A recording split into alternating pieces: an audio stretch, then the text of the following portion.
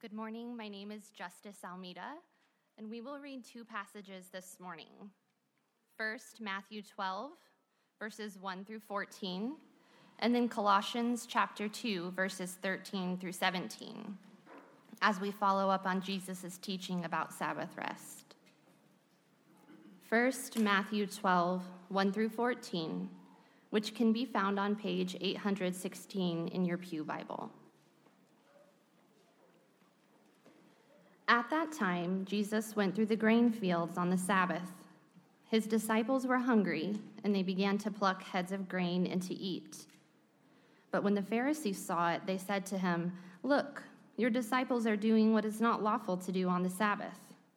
He said to them, "Have you not read what David did when he was hungry, and those who were with him, how he entered the house of God and ate the bread of the presence, which it was not lawful for him to eat, nor for those who were with him, but only for the priests?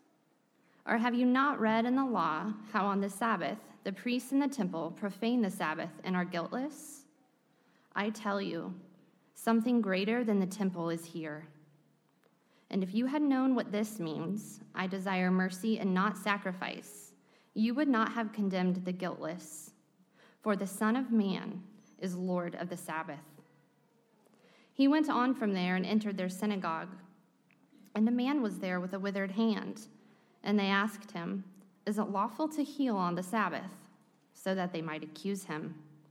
He said to them, "Which one of you who has a sheep, if it falls into a pit on the Sabbath, will not take hold of it and lift it out? Of how much more value is a man than a sheep? So it is lawful to do good on the Sabbath." Then he said to the man, "Stretch out your hand." And the man stretched it out, and it was restored, healthy like the other. But the Pharisees went out and conspired against him, how to destroy him. And now we'll read from Colossians 2, verses 13 through 17, which is on page 984.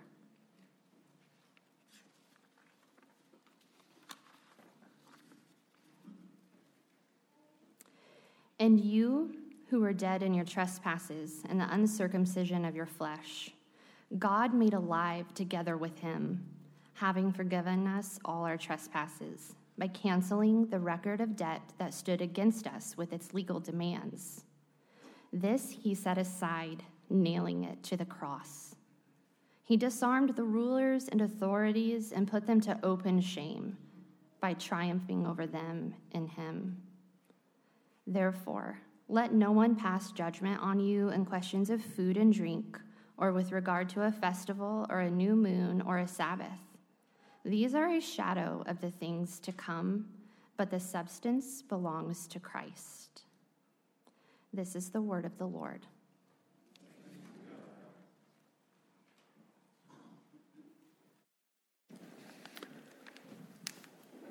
All right. Hey, may I have my good morning? If you haven't met, my name is Chris. I'm one of the pastors. I'm glad to be with you guys. And we've kind of done a lot already. So let me just ask you to take a deep breath where you are. Let me pray for us, and then we'll step towards this passage. And I promise not to preach a sermon on Sabbath that feels taxing or exhausting to you. So would you just take a deep breath, though, for a second where you are?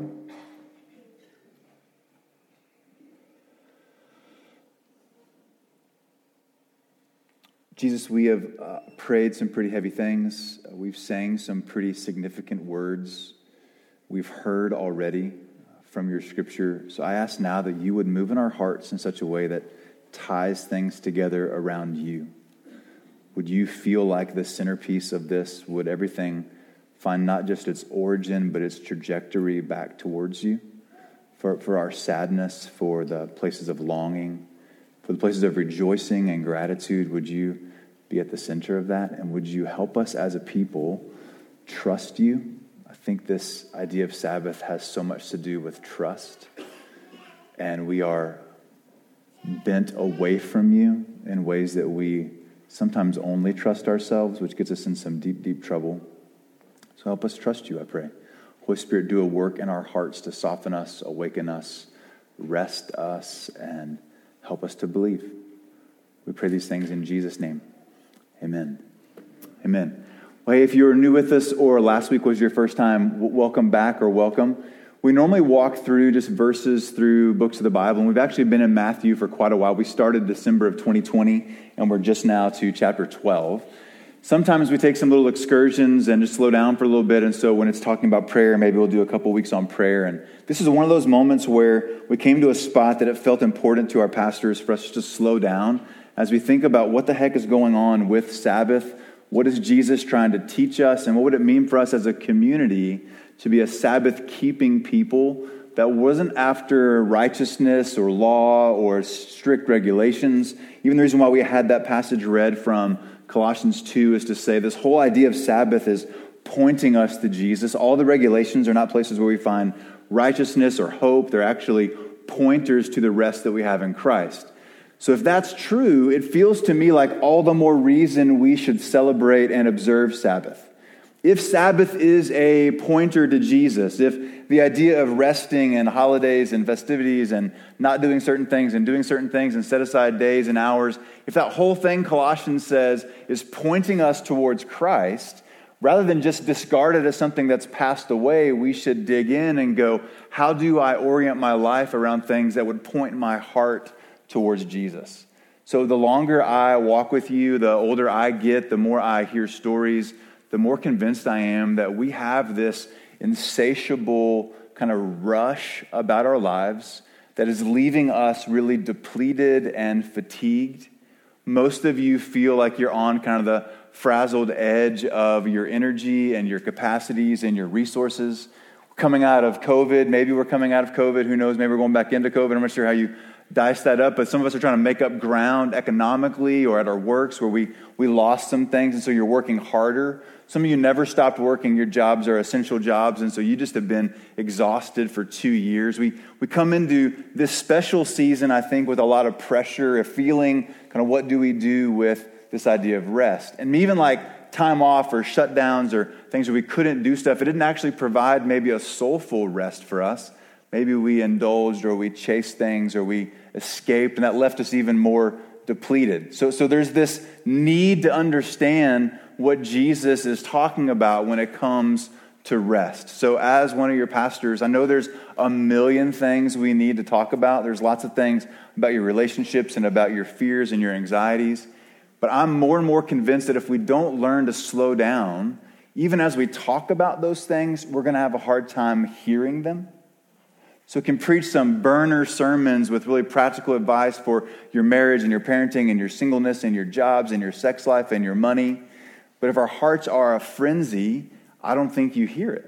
I think even while we're in the room, sometimes even now, there's a chatter. Just check for just a moment. Like, have you caught anything I just said? Or is your mind already an hour from now? Are you on your to-do list for Monday? Are you thinking about what you could be doing if we hadn't been wasting so much time already right now? Like, we're just, this grind is always there. So I have this desire to slow us down as a people. And this is like a decade-long project. Or decades-long projects. This is something that I long for more than I practice consistently. It's something that I have a deep, deep desire for more than I even really understand how to apply in my little life, let alone in the life of our church. But it's something that I think Jesus wants us to lean into. So I wanted to slow down for that reason. And then, truth be told, when we hit this passage a couple of weeks ago, I feel like I tried to load so much into one sermon on rest. It was crazy counterproductive.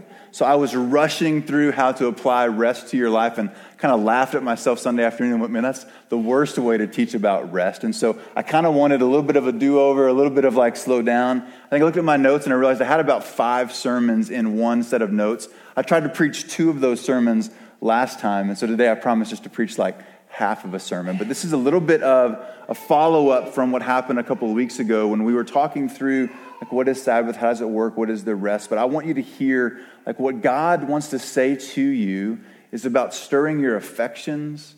It's about worship. It's about you being reoriented in beautiful ways. It's about you finding some sort of peace and deep breath in the fact that you simply are a creature and He is the omnipotent, omniscient, omnipresent creator, which takes pressure off of you. It reorients you, and I think ways that will be actually freeing. So just as by way of review, and for those who weren't here last time, we're in this section where Jesus is walking through what it means to be one of his followers. And end of chapter 11, he has these beautiful invitation, these beautiful verses to us to say, "Come to me, all you who are weary and heavy laden, and I will give you rest." That's what I'm trying to describe kind of in this season that we're in. I think it's the way humans have lived for millennium. I don't think it's just a COVID thing, but our hearts often are heavy. Our hearts are often burdened. And Jesus says, hey, come and I will give you rest. It's an invitation not to put more burdens on you, but to take them off. So we just said, hey, Sabbath is not about things you do to make God pleased with you. It's about reflecting on what God has already done to rescue and save you. That's how some of the burdens get lifted. And then Jesus tells this, or we see the story of Jesus. He instructs us, he gives us some parables. We see some interaction around this idea of Sabbath, so it's not a mistake. He talks about resting and lifting burdens, and then we go into a scene where there's some controversy around Sabbath, which says to us a couple of things that we actually struggle to understand how to receive God's rest. These religious leaders in this passage who were trying to trap Jesus and pressure him had let their minds go to keeping the Sabbath a certain way so that they were righteous or they felt holy, rather than letting the Sabbath take their hearts toward places where they saw God is righteous and God is the one who is satisfied. They were doing things of the Sabbath to earn rather than to receive. So we just stopped there and said, hey, that's really important for us as a community. When we talk about Sabbath, we're not talking about a whole new set of rules where you're currently failing, that if you could do these things better, then you'll finally be okay. It's way more a posture of our hearts that our bodies actually have to be engaged with. We actually have to stop to let our hearts engage in these things. But we're stopping our hearts, stopping our bodies so that we can actually receive and experience what Jesus promises of having our burdens lifted. And then Jesus just says this whole thing is about him. So in verse 8 of Matthew 12, he says, the Son of Man is the Lord of the Sabbath. It's not about the details of how you keep the Sabbath. It's about what the Sabbath is pointing to, and that's the whole point of the Colossians passage. And we started back up in verse 13 because I wanted you to see the connection Paul makes to what we celebrated last week with Easter, that Christ died, that he was buried, that he rose. That is the essence of the gospel. And he says from that place, therefore, don't let people judge you on how you keep these festivities, these days, these holidays, these Sabbaths, because those are all shadows and pointers to the one we're talking about who died in your place, who rose again. So what we celebrated last week actually gets pressed into your heart in moments like Sabbath, in moments of rest, in moments of quiet. So it's not a burden, it's an invitation, but we actually want to help us hear this invitation by slowing down. So here's what I want to do. Just want to talk real quickly. What is Sabbath, why it matters, and then how would you practice it? Last time we talked through 4 different things about Sabbath. We said when we see it show up, it reminds us that God is the creator. So we see early in the book of Genesis, God's the first one to rest on the 7th day. And then the command to rest comes in the 10 Commandments in Exodus 20, where God says to his people, I want you to rest on the Sabbath because I created in 6 days and then I rested. So Sabbath has in mind stopping and remembering that God is the creator. And then we see a command in Deuteronomy 5. It's the second time we see the 10 Commandments given. And in that space, you get the same emphasis given to the Sabbath. It's the longest space there. And what you see is a call to remember that you were slaves in Egypt. So in the Exodus passage, just remember that God created. In the Deuteronomy passage, just remember that God set you free. This one who created is the one who set you free. So it's about your identity. Sabbath is about remembering your dependence and remembering what God has done for you and how that gives you an identity. We looked at another passage in Exodus 16 where God's training his people regularly with the Sabbath to receive his provision. It's about him as creator. It's about your identity as creature. And it's about learning to receive his provision, practicing receiving from him. And the way he has it designed that we do this one in every 7 days must mean both it's something that we have to constantly learn, that our hearts keep drifting away from. Even these slaves that were set free from Egypt have a hard time believing God's powerful enough to care for them. So it's a habit or a pattern or something that's repeated to help them receive from God his provision. So regularly stopping our hearts trains us to experience and notice God's provision. And then we look at a passage in Exodus 31 where God says, this is a sign to my covenant people. And he actually has some pretty strong warnings in there, because I want to use the Sabbath to actually remind you that I'm the one who sanctifies you. I'm the one who actually makes you holy. I'm the one who actually does all the work. And the covenant that we have with God is not based on our merit or effort, but on the mercies of God. The New Testament is explicit about that, and you watch that pattern over and over and over again in the Old Testament. But everything about our world tells you it's always up to you. You've heard that your whole life. And so the Sabbath is a merciful, visceral, physical way for you to stop your heart and remember what you desperately need to rest in that you fight so hard to agree with. There's nothing about you that sounds amazing except that you are worthy of God's love in the Sabbath. But when you're crushing it, when you answer how you're doing with, man, I'm busy, I got so much, I'm on the run, I'm on the go, I'm chopping it up, that has something to say about your value and worth and contribution. There's something about the way our hearts are insatiably longing to prove ourselves and justify ourselves. And constantly, from the moment our great-great-great-grandparents were in the garden, we resist the idea of being dependent creatures. The ancient lie came in and said it wasn't enough for you to trust God for everything. You needed to add to what he's done for you and bend the rules a little bit and know more. If you just knew more, then you would be happier. You could be more like God, more sufficient, more autonomous, more amazing, more powerful, more fill in the blank of the thing that you long for. So Sabbath is actually fairly simple, but it pushes hard against the thing inside of you that longs to be independent, that wants to be autonomous, that wants to prove and justify yourself, which is, I think, is why we get it so twisted and distorted, because we struggle to actually receive and believe. So like in a definition, we said Sabbath is about recalibrating our hearts around the idea that God is the creator and we're the creature. And we're always calibrating our hearts to something. The world is telling us a different kind of narrative about where you will find value and worth. But Sabbath is a stopping and a recalibrating, setting the dials back to where they're originally supposed to be, where you can see and experience God as creator, and you can experience the beauty of being a dependent creature, even though it's so counterintuitive, which is why we have to practice it. It's why we have to sit into it with our bodies and our hearts and our minds and our souls to help us actually be convinced and to believe. I don't know what's going through your mind now as I'm talking, but I would guess if you're like me, you can give like assent to this and agree with this and nod your head and then look at your calendar and your schedule and have a hard time finding evidence that you really do believe that's what you most need. I mean, most of us live our lives believing functionally that it really is up to us, that we have to provide for ourselves, that we need to do more and try harder, that's just kind of the American way. I think it's the human fallen way. I think it's the lie that you hear from the ancient enemy that tells you God is not sufficient, you have to take care of yourself. And it wraps all that together in your heart in a way that says, hey sister, hey brother, you've got to do more. It's simply up to you. And you've been rewarded when you've done well. You've felt punished when you didn't do well. So everything around us actually reinforces the lie that you should be autonomous. So we want to just check in with yourself and go, all right, he's now twice told me exactly the same thing. Nothing I've said is new. In that space, like, how is it sitting with you? And maybe you're going like, dude, I think you're way off. What we see in this text is that these people had taken the Sabbath and had made it something it was never intended to be. They were actually using it as a way of earning righteousness rather than receiving.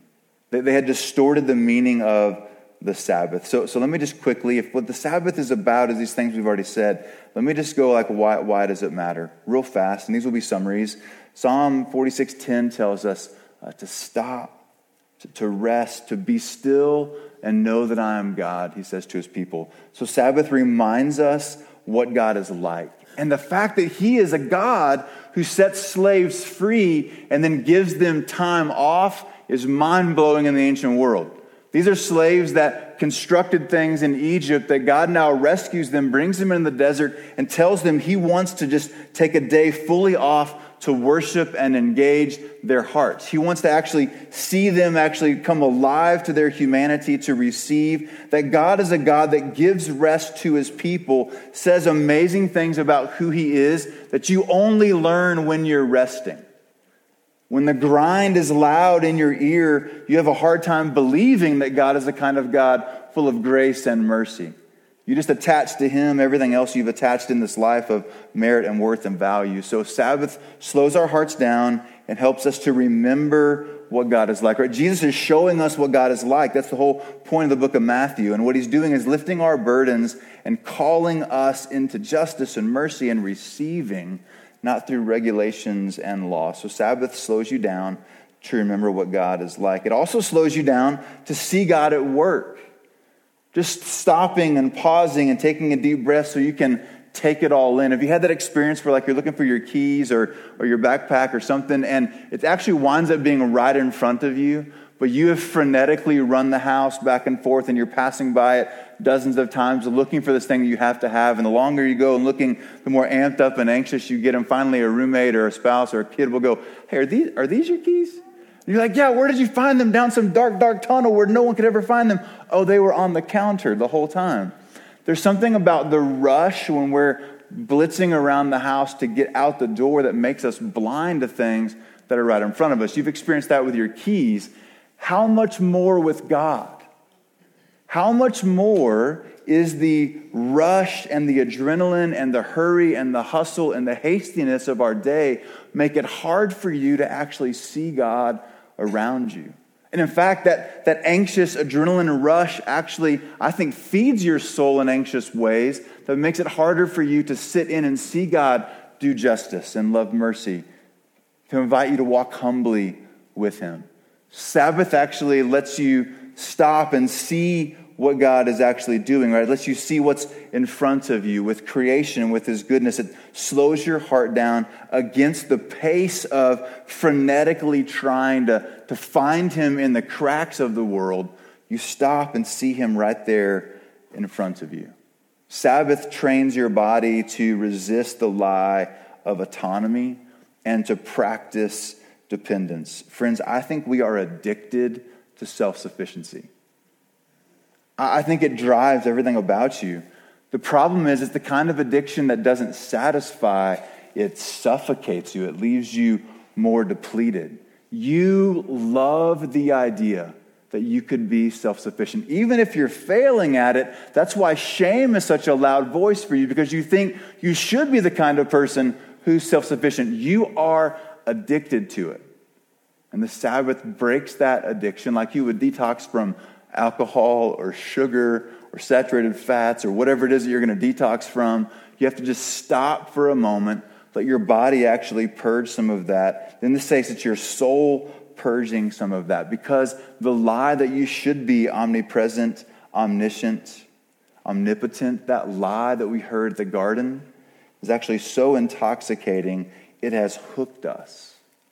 But it's an insidious lie that actually leaves us really, really depleted. So it helps us remember what God is like, shows us God at work around us, helps us resist this lie of autonomy.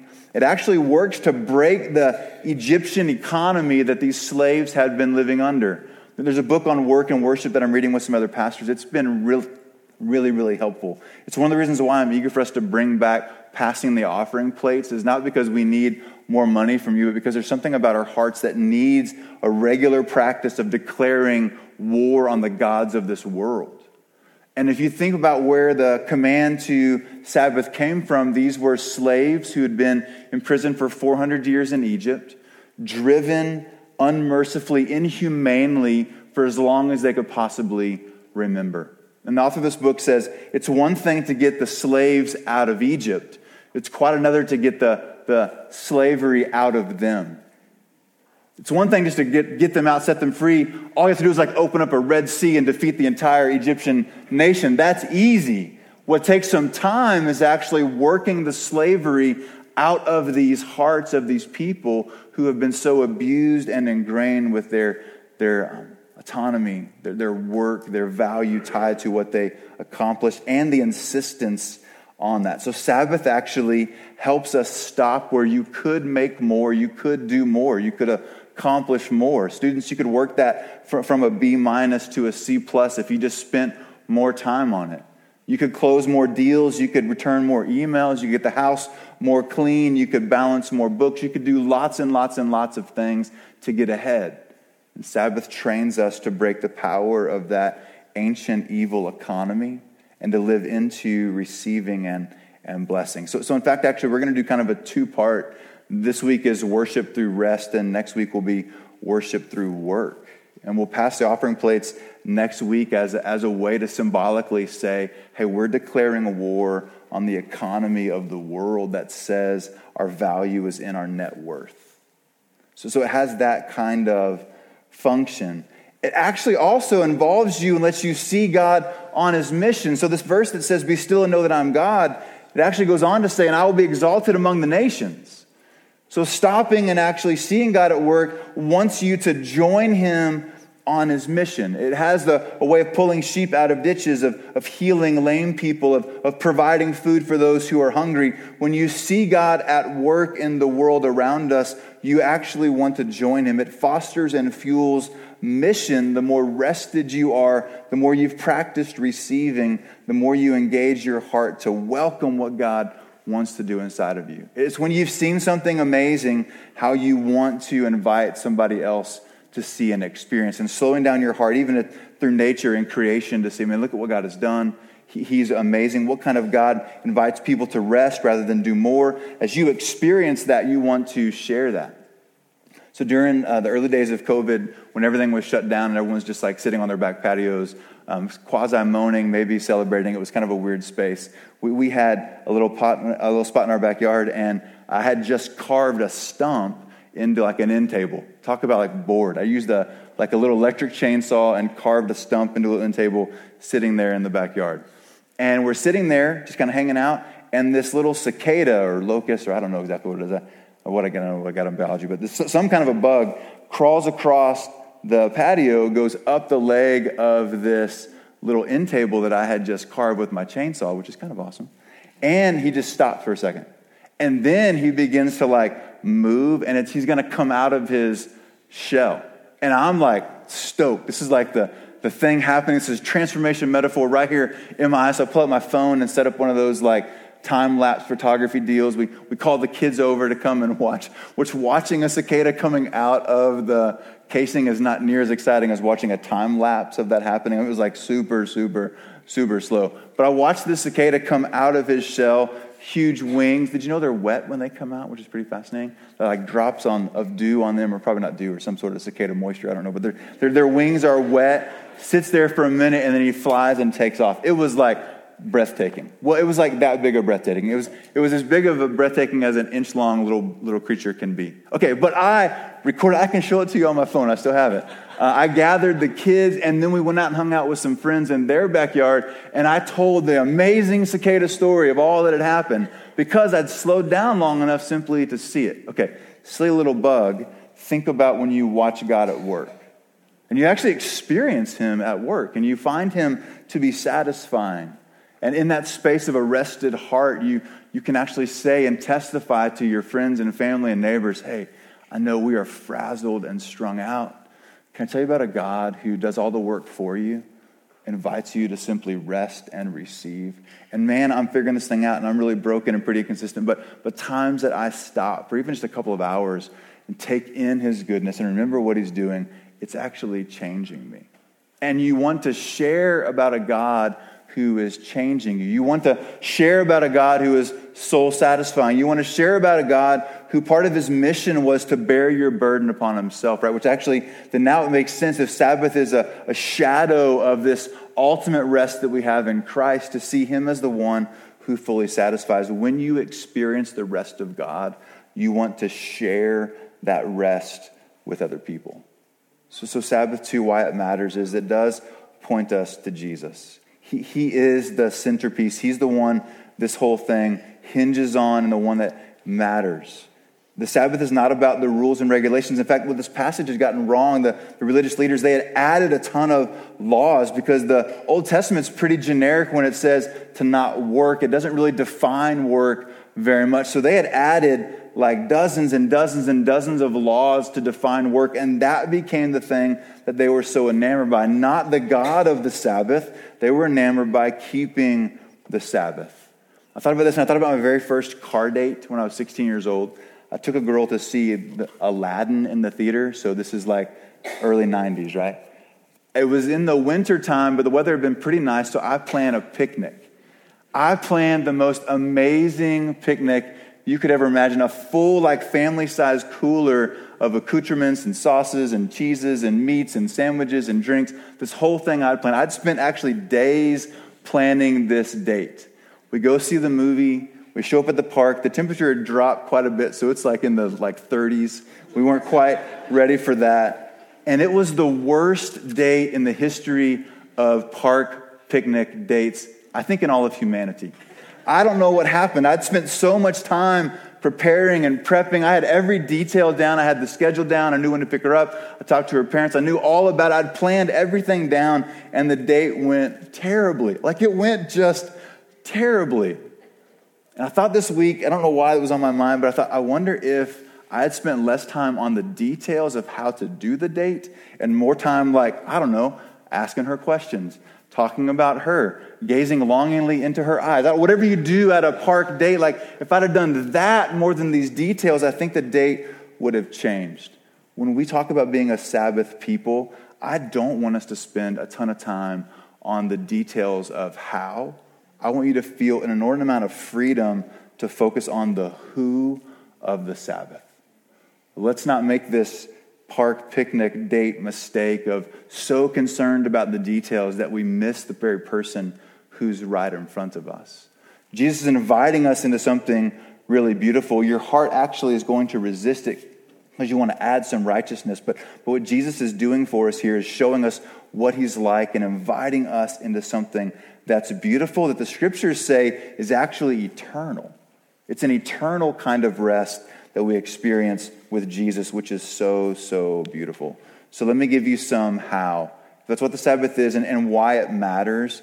Let me give you some how. I just stole this straight from the Emotionally Healthy Spirituality book. There's a great chapter in there on Sabbath, but he says there's 4 kind of key things. The first one is simply just to stop. Sabbath is not a state of mind. It's actually something that you do with your body. You have to actually stop. We're not going to litigate what day or for how long. In fact, do whatever you can. Start wherever you are. Start as small as you're able to. But Sabbath requires and is involved with the idea of simply stopping. Just stopping. Let your soul catch up to your body. Just stopping. Second, he says it involves resting. Not just stopping and doing nothing, but actually resting. And there's a difference between escaping and numbing and actually rejuvenating and resting. You know what it's like to binge Netflix for hours and hours and hours and be exhausted when it's over. We're not talking about just escaping, right? If one ditch is overworking, another one is escaping. What God invites us into is a deep kind of rest that finds him to be satisfying at the center. It's a rest that actually is enjoying him. It's a rest that actually invigorates and fills us back up. It's a rest that actually helps us see God for who he really is, right? So we want to be careful of joy substitutes, of putting things in this space that we would normally do anyway that actually numb us out.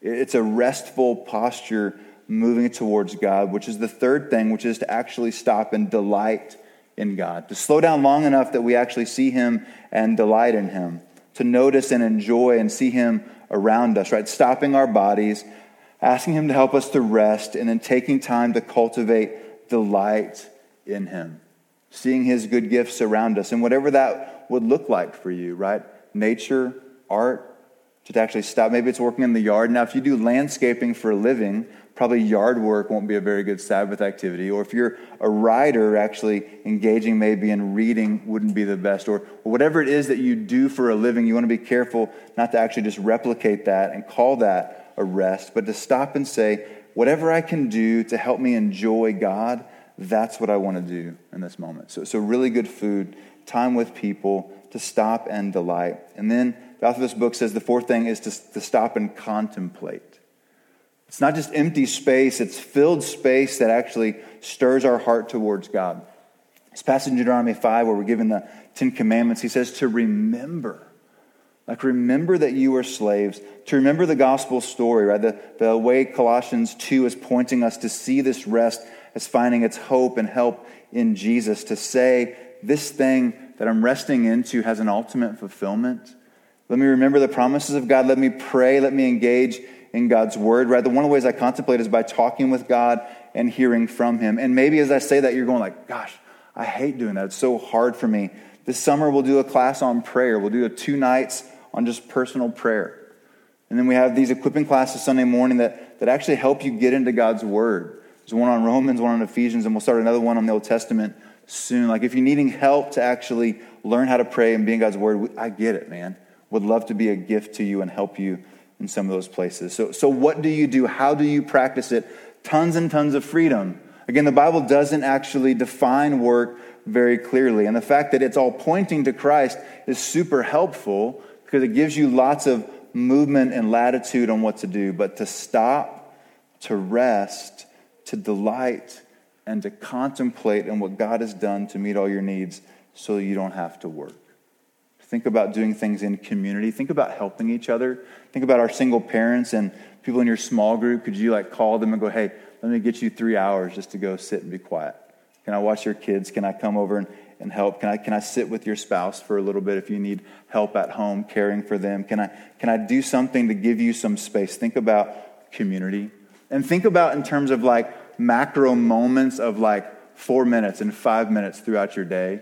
And then a regular time where you block off several hours, and then kind of a macro time where maybe you go to a monastery or you do something once a year, twice a year. Maybe on your birthday, the gift you get is some time alone in that space. Now, not just vegging out alone. Some of you guys I get the birthday present every year. I mean something that's actually deep for your soul. But think about small spaces, regular spaces, and something that's pretty thoughtful. You won't accidentally fall in to Sabbath. But as you engage it, you'll find Jesus there. The pressure's not on the how, it's on the who. And he's already done everything we needed him to do to provide this rest for us. So let me just stop here. Again, friends, we've got decades to kind of press into this. But I wanted to give you these ideas of stopping and resting and delighting and contemplating. And maybe just this afternoon or even now as we go to take communion, you'd ask the Spirit of God, what's a small little step you could take? What's one little thing you could do to move towards rest? And if you've got kids at home, think through what help you need. And the people around you, think through how you can actually lend a hand and what would actually help your heart stop and receive what Christ has done. And the reason why we take communion every week is to remind ourselves and recalibrate our hearts around what Jesus has accomplished for us so we can be forgiven and free. So for Christians, I invite you to take communion. Come to the front. There'll be some bread that you'll dip into a cup that represents the broken body and shed blood of Christ. There's a gluten-free station over here to my right, your left, and some small little packets if that's more comfortable for you.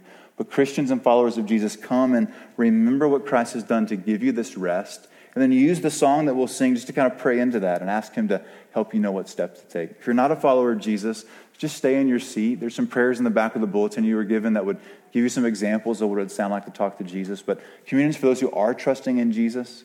So if you're not, just stay in your seat and ask him to speak to you. I'm so thankful that you're here. If you're ready to trust Christ, I can invite you to come and take communion this morning, and then we can talk about that after church. I'll be over here at the front. Would love to hear some of your story. But let me pray for us. We'll take communion and remember what God has done to give us rest. Jesus, we say thank you for who you are, and thanks for what you've done. Help us now in this moment to receive. Would you start now this pattern and habit and posture? Fill us and delight us with a receiving that we can do as we welcome what you've done for us. We're grateful that you were willing to go to the cross. And as we celebrated last week, you rose from the grave. You defeated death. You give us hope for the future. Meet us now where we need rest today. In Jesus' name, amen. Come take communion when you're ready, and then we'll sing some more.